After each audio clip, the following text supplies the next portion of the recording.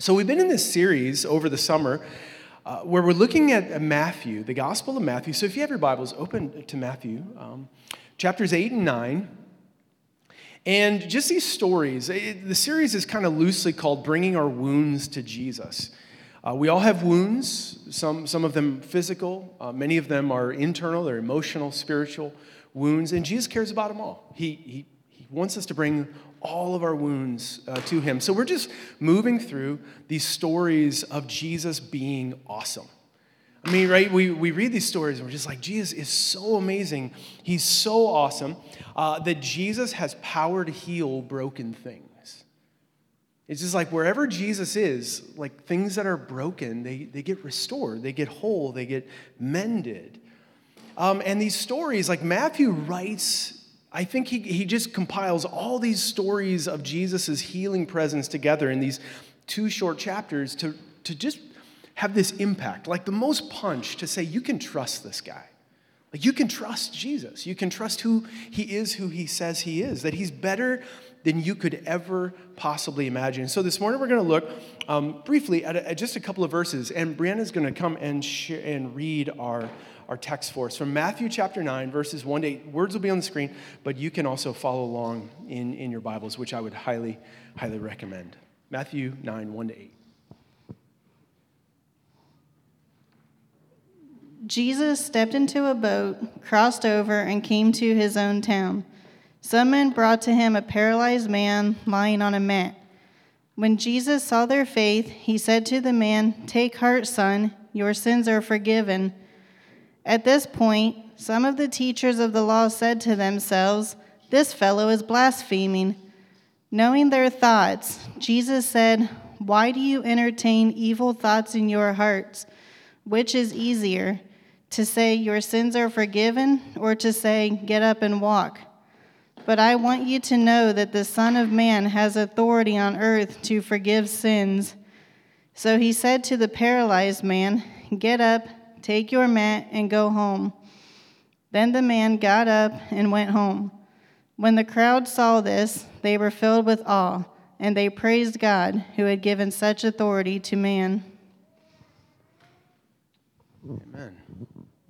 So these scriptures are really easy to understand, right? Like on one level, again, we read these and it's like, wow, there's the meaning of the text is like right there, right? Jesus, he has power. He has power to change things. He has power to deliver and restore whatever is broken. And so trust him, come to him, bring whatever brokenness is in your life, bring it to him.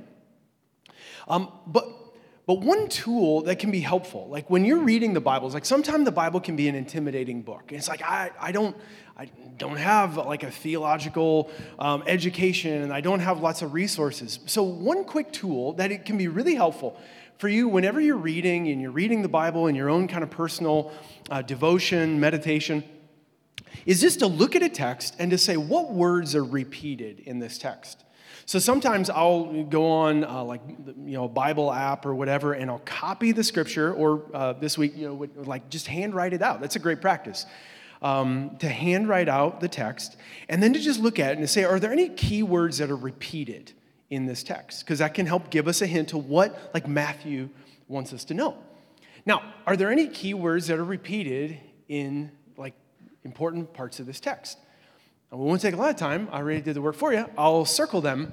The word authority, right? So you don't need permission from me, but you have permission, if that's helpful, to underline, to circle, to draw in your Bibles, right? They are a tool for you to use to like come to know Jesus.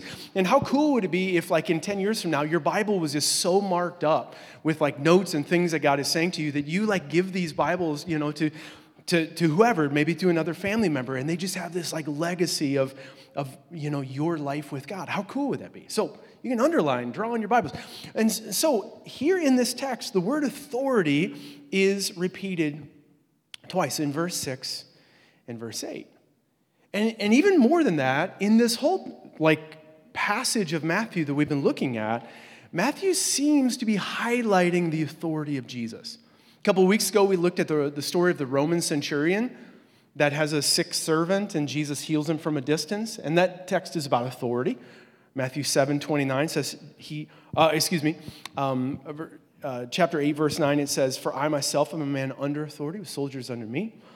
Going back to Matthew 7, verse 29, it says that Jesus taught as one who had authority.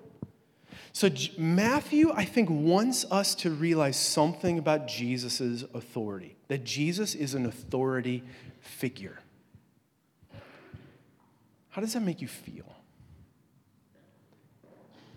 How does it make you feel to see the word authority or to think about Jesus as an authority figure? Is there anybody who that troubles a little bit? Some of you fight authority, but authority always wins. Right? A little John Cougar Mellencamp for those who may be born after 1984.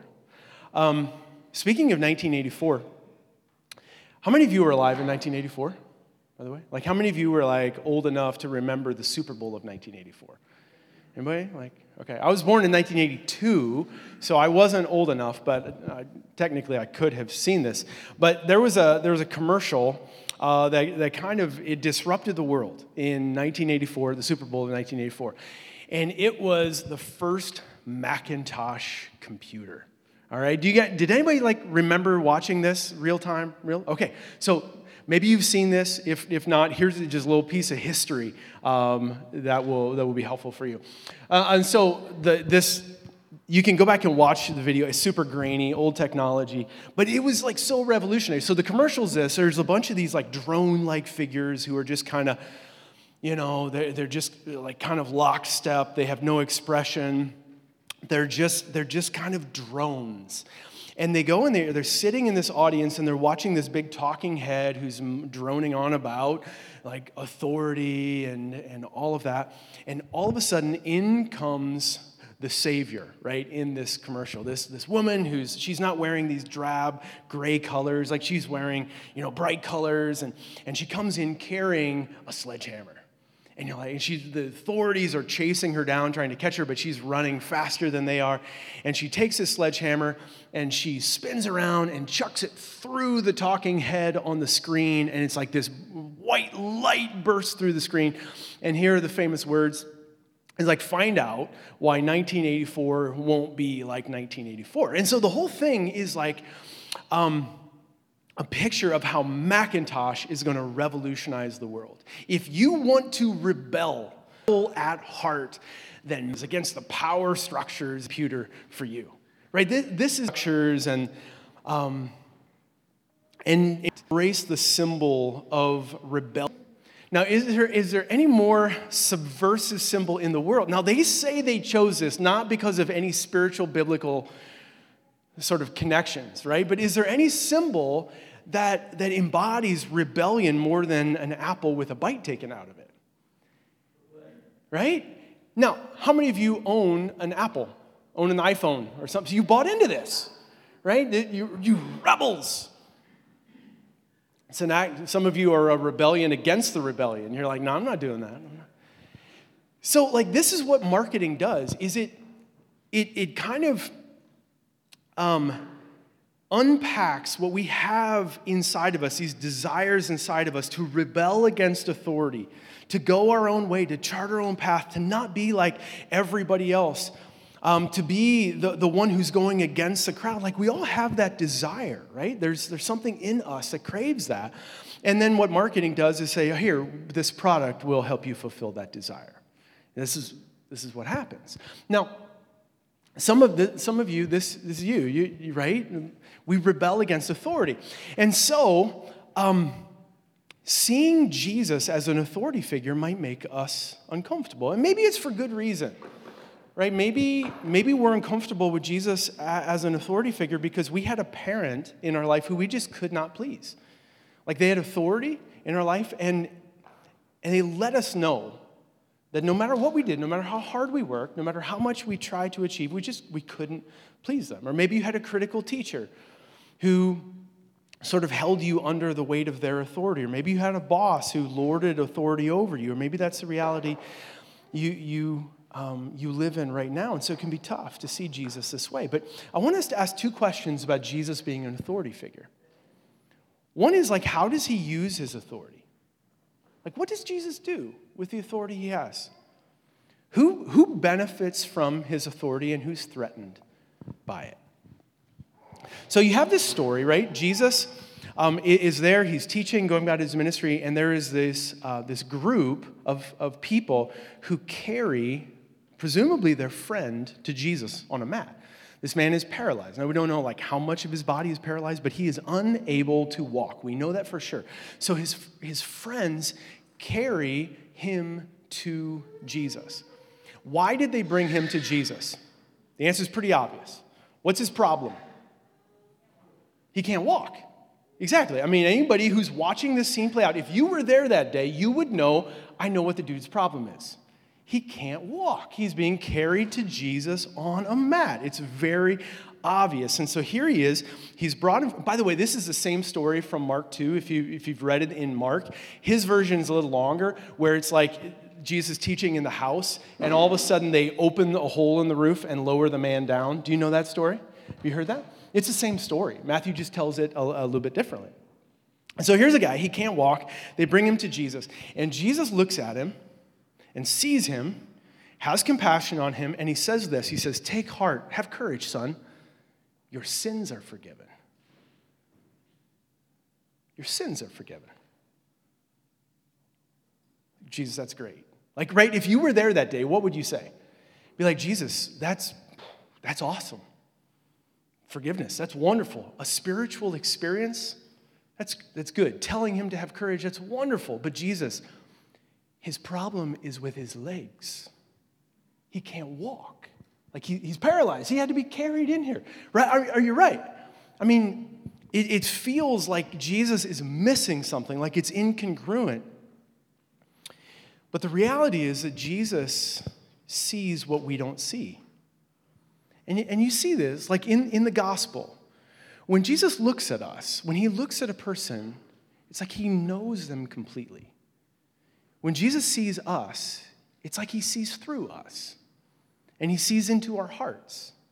And he sees like the physical stuff. He sees what everybody else sees, but he actually looks deeper than that. Like Jesus has this ability to look right into the depths of who we are.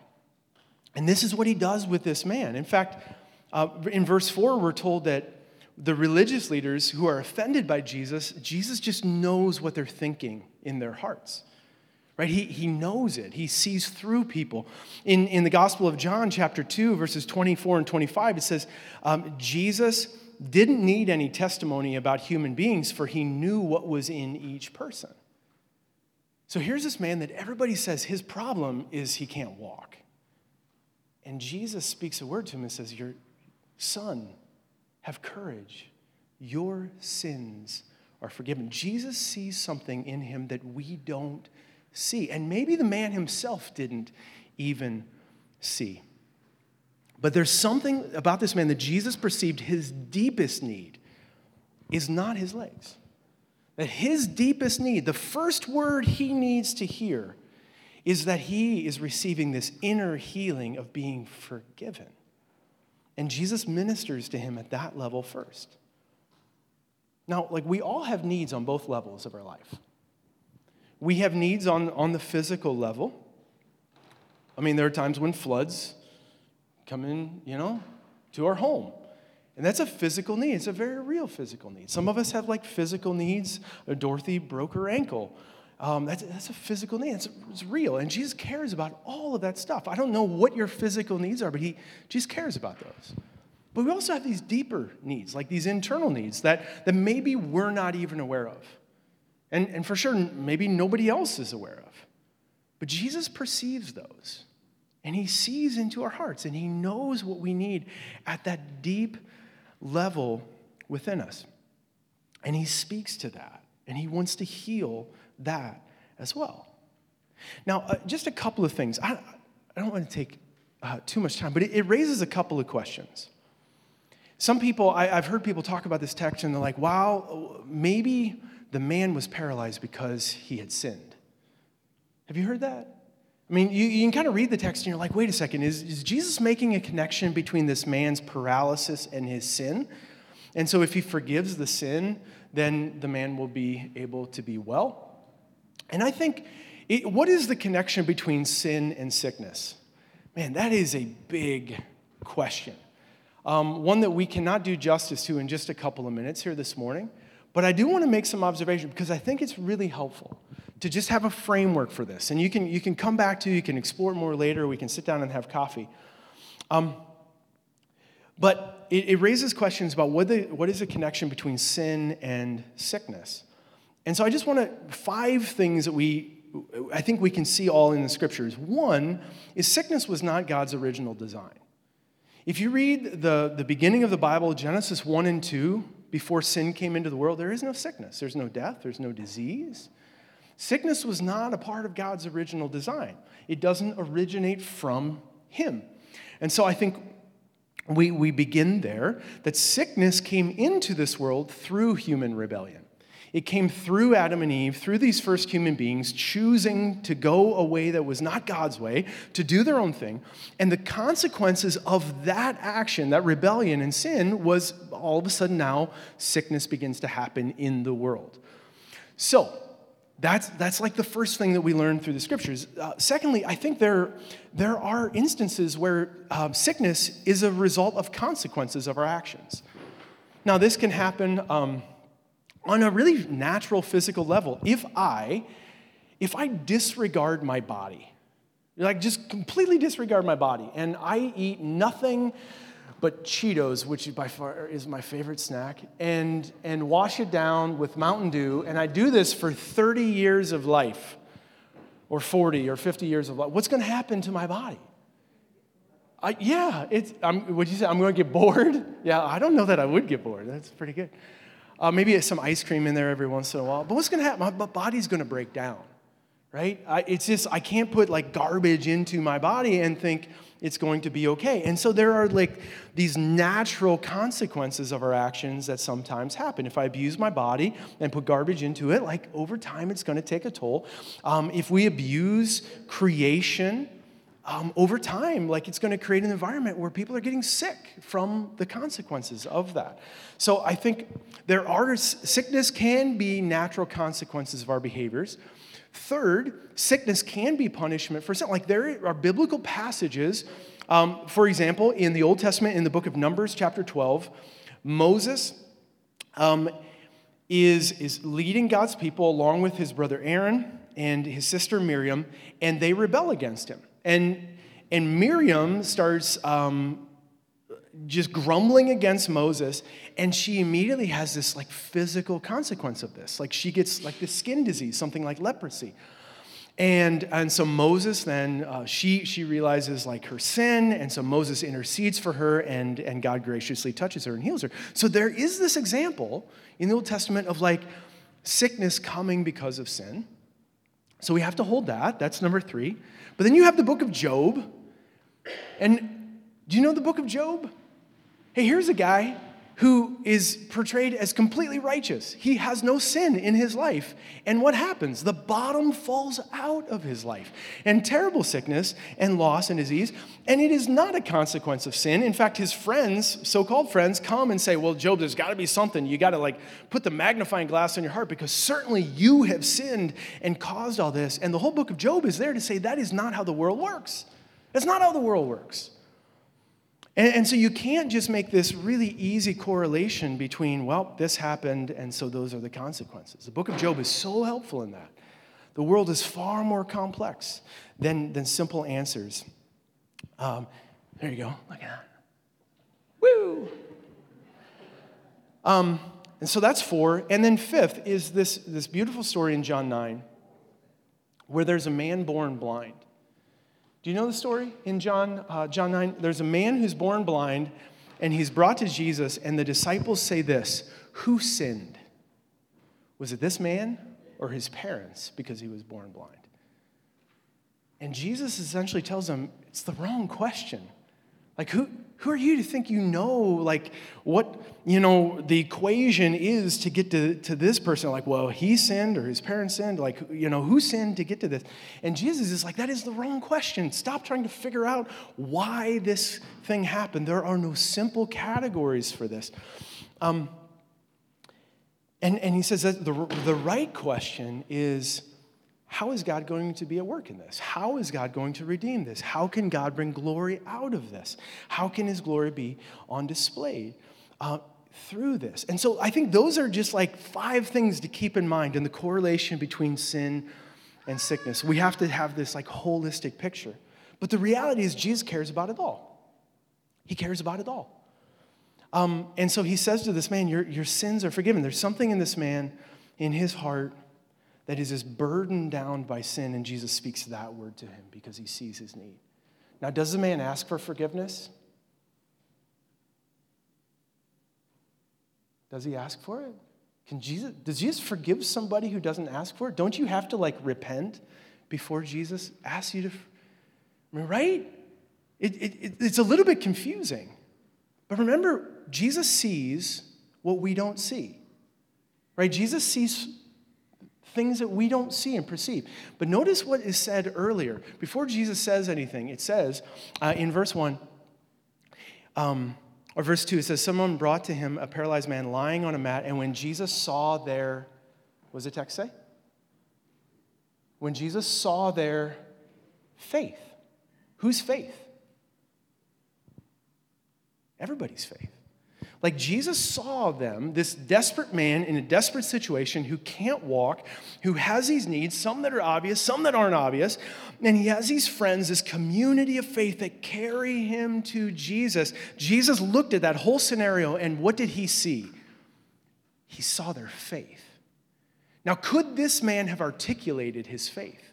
I mean, maybe he's not like kicking and screaming, saying, no, like, don't take me to Jesus. Like he's along with it. Apparently he wants it. Like there's something in him that desires Jesus, that knows that Jesus has what only Jesus can give him. And Jesus looks at this man, and Jesus is so gracious, is so kind, is so ready to forgive, that he looks into this man's heart and he sees even these like unspoken needs and desires and longings. And Jesus sees his faith and he says, your sins are forgiven. Let your heart be healed. I mean, is Jesus awesome or what? Right? He was just like, he looks into our hearts, and even those times when we can't even put into words what we need, but yet we just like, we come to Jesus, or better yet, like sometimes as a community of faith, it's like I, for whatever reason, don't have the strength I need to bring myself back to Jesus. You ever just get like, for whatever reason, life is hard and you're weary and you show up on a Sunday morning, but your head is still like trying to fix the problems of the last week, and you're physically here, but you're not here, right? Does that ever happen to anybody else? You're miles away. And then you hear the people around you singing these songs. And you see them showing up. And you see their hearts opening to the Lord. And you see somebody stand up and give testimony to what God is doing in their life. And it's like that light begins to shine in your heart again. It draws you back to Jesus. Like, see, faith is not just this personal thing. It's not just me and Jesus. It's not just like this individual thing. It's always personal. It's always like on this heart level, but it's never individual, that we are a part of a community of faith. And sometimes the person next to you needs your faith. They might need to borrow a little bit of yours. And they might need you to help carry them back to Jesus. And that's the best thing we can do for our friends is to help like just carry each other back to Jesus when we need it, because sometimes we just don't have the strength to do it on our own. So Jesus sees what we don't see. He sees the wholeness of who we are and our needs, and he speaks on that level. And Jesus, he's so good. He's so gracious. He's so ready to forgive. He speaks a word of forgiveness. And then, man, I wish we had more time to unpack this. But then Jesus, the religious leaders are not happy with Jesus. Who do you think you are that you are forgiving this person's sin? Because, right, in the Jewish mind, who has authority to forgive sins? God. God alone. If you read this text in Matthew, it's like God alone has the authority to forgive sins. And are they right? They're absolutely right. Only God has authority to forgive sins. And God had authorized, throughout the Old Testament, he had authorized a specific place and specific people to help people have their sins forgiven, right? What was the authorized place where sins could be forgiven? Anybody? The temple in Jerusalem. They're like 90 miles away from the temple in Jerusalem where this happens, right? They're by the Sea of Galilee. So the authorized place is the temple, and who are the authorized people at the temple who can help you have your sins forgiven? The priests. Authorized place, authorized people. Jesus, who do you think you are that you can just go around forgiving people? That's what the religious leaders are saying. They're threatened by Jesus. And Jesus is acting like he's God. And they're exactly right to be threatened by this. I mean, he's just going around acting like he's the one where like the presence of God is now not at the temple and not just acting through the priest, but it's like Jesus is like, wherever I am, there the presence of God is to heal, to restore, to forgive. And so the religious leaders, they have no categories for this. They are like kind of furious about it. And then Jesus, he's brilliant, and he says, well, okay, so which one's easier to say? Your sins are forgiven, which how do you have evidence for that? That your sins are forgiven. Like you have this internal feeling, you feel you're cleansed, like, right? It's an internal reality, but there's no like outward expression of that necessarily. So Jesus is like, which is easier to say to this man, your sins are forgiven, or to say, get up, pick up your mat, and carry it home. And Jesus says this, so that you may know that the Son of Man, Jesus' favorite name for himself, has authority, has been authorized by God here on earth to forgive sins. I say to this man, get up, take your mat, and go. And the man gets up, takes his mat, and go. See, the physical healing becomes a visual sign of this inner healing, of the forgiveness and the reality. So the religious leaders are like, Jesus, you can't do that. You don't have the authority to forgive sins. Only the temple and only the priest, only God can forgive sins. And Jesus says, you're absolutely right. Your sins are forgiven. Get up, take your mat, and go. That's awesome. Don't you love Jesus? He's like the rebellion against the rebellion, right? It's so good. Like this story, these stories are so powerful, so profound, so good. So, does this man have to grovel at Jesus' feet to be forgiven? Does anybody ever have to come and grovel at Jesus' feet to be forgiven? Do you know, I don't know what it is about my own heart and just like, I don't know where that is, but I often live with this sense that like when I mess up, it's going to take a while to earn that back. Anybody else feel that? It's like I kind of have to grovel for a while before Jesus will, he might forgive me, but before he'll like welcome me back in like good standing with him. And that's just not the reality. That's not who Jesus is. Jesus says to this man, who just like, he can't even articulate, he just has this glimmer of repentance in his heart, and Jesus sees it and he says, son, my child. It's like this term of endearment, like I see you, you are welcome with me, you belong, your sins are forgiven. And so that this isn't just like an internal thing and you don't have any like physical record of this, get up, take your mat, and go. And it becomes a symbol for everybody that Jesus does indeed have authority to forgive sins, that he is God in the flesh. And so maybe we just need to have the lens that we see God through just cleaned a little bit. Because that lens gets dirty. And for us, like part of what we do on a Sunday morning is just we let the Spirit just clean that lens so that the God that we imagine in our minds looks exactly like Jesus. Because Jesus is the exact representation of what God is like. So God does not require you to grovel at his feet. He does not require I messed up and so now I'm going to have to earn my way back to him. Jesus just front end loads grace. And he says, you're forgiven. Now, come, be with me, walk with me, follow me, Like the transformation of our life comes after we receive grace after grace after grace. It is this invitation to just keep coming back to him. I think many of us live under the weight of our sin. Sin that has been forgiven. Sin that has been redeemed. And now, what is the symbol that we can, know that my sin is taken care of? We don't have a temple anymore. We don't have animal sacrifices anymore. We don't have any of those things. Do you know what we have? We have the cross. We have the cross. And the cross is a symbol of so many things, but one of the things it's a symbol of is this guarantee of where we stand with God. That as we open our lives up to him, as we receive his grace and his healing and his forgiveness in our lives, we look at the cross and we know, you can know where you stand with God. You don't have to wonder, am I good with God? Is he punishing me? Is he angry with me? That we look at the cross and we know this is God's heart, and we can receive the healing of forgiveness. There is nothing as healing as being forgiven, of just being cleansed, of being coming out from under the weight and the burden of our mistakes and our sins and our brokenness.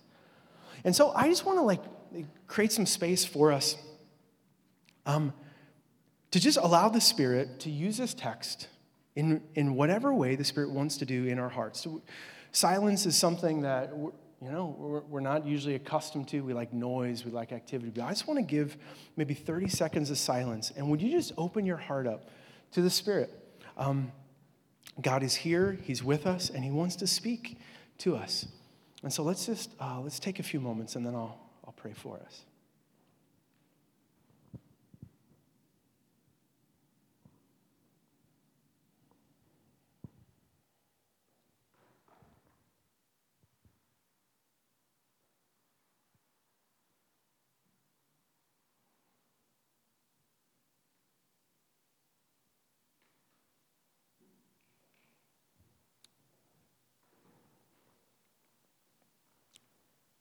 Jesus, you are Lord.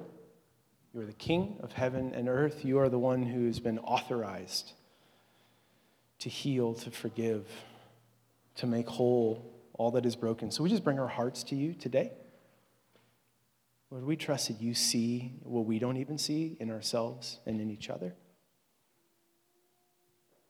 And Lord, we want to bring our whole selves into the light of your love today, to receive what only you can give us. God, maybe it's forgiveness. Lord, maybe there's some of us here who are living under the guilt and the weight of sin, rebellion against you as our Lord.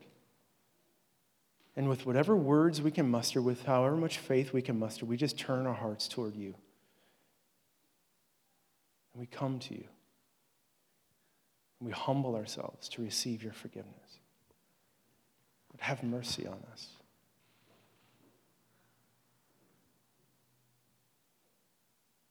Lord Jesus, for those of us who carry just heavy burdens, physical pain, just brokenness in our world that is heavy on our hearts, God, we pray that you would see those needs as well, that you would do what only you could do. You could meet those needs according to your riches and glory.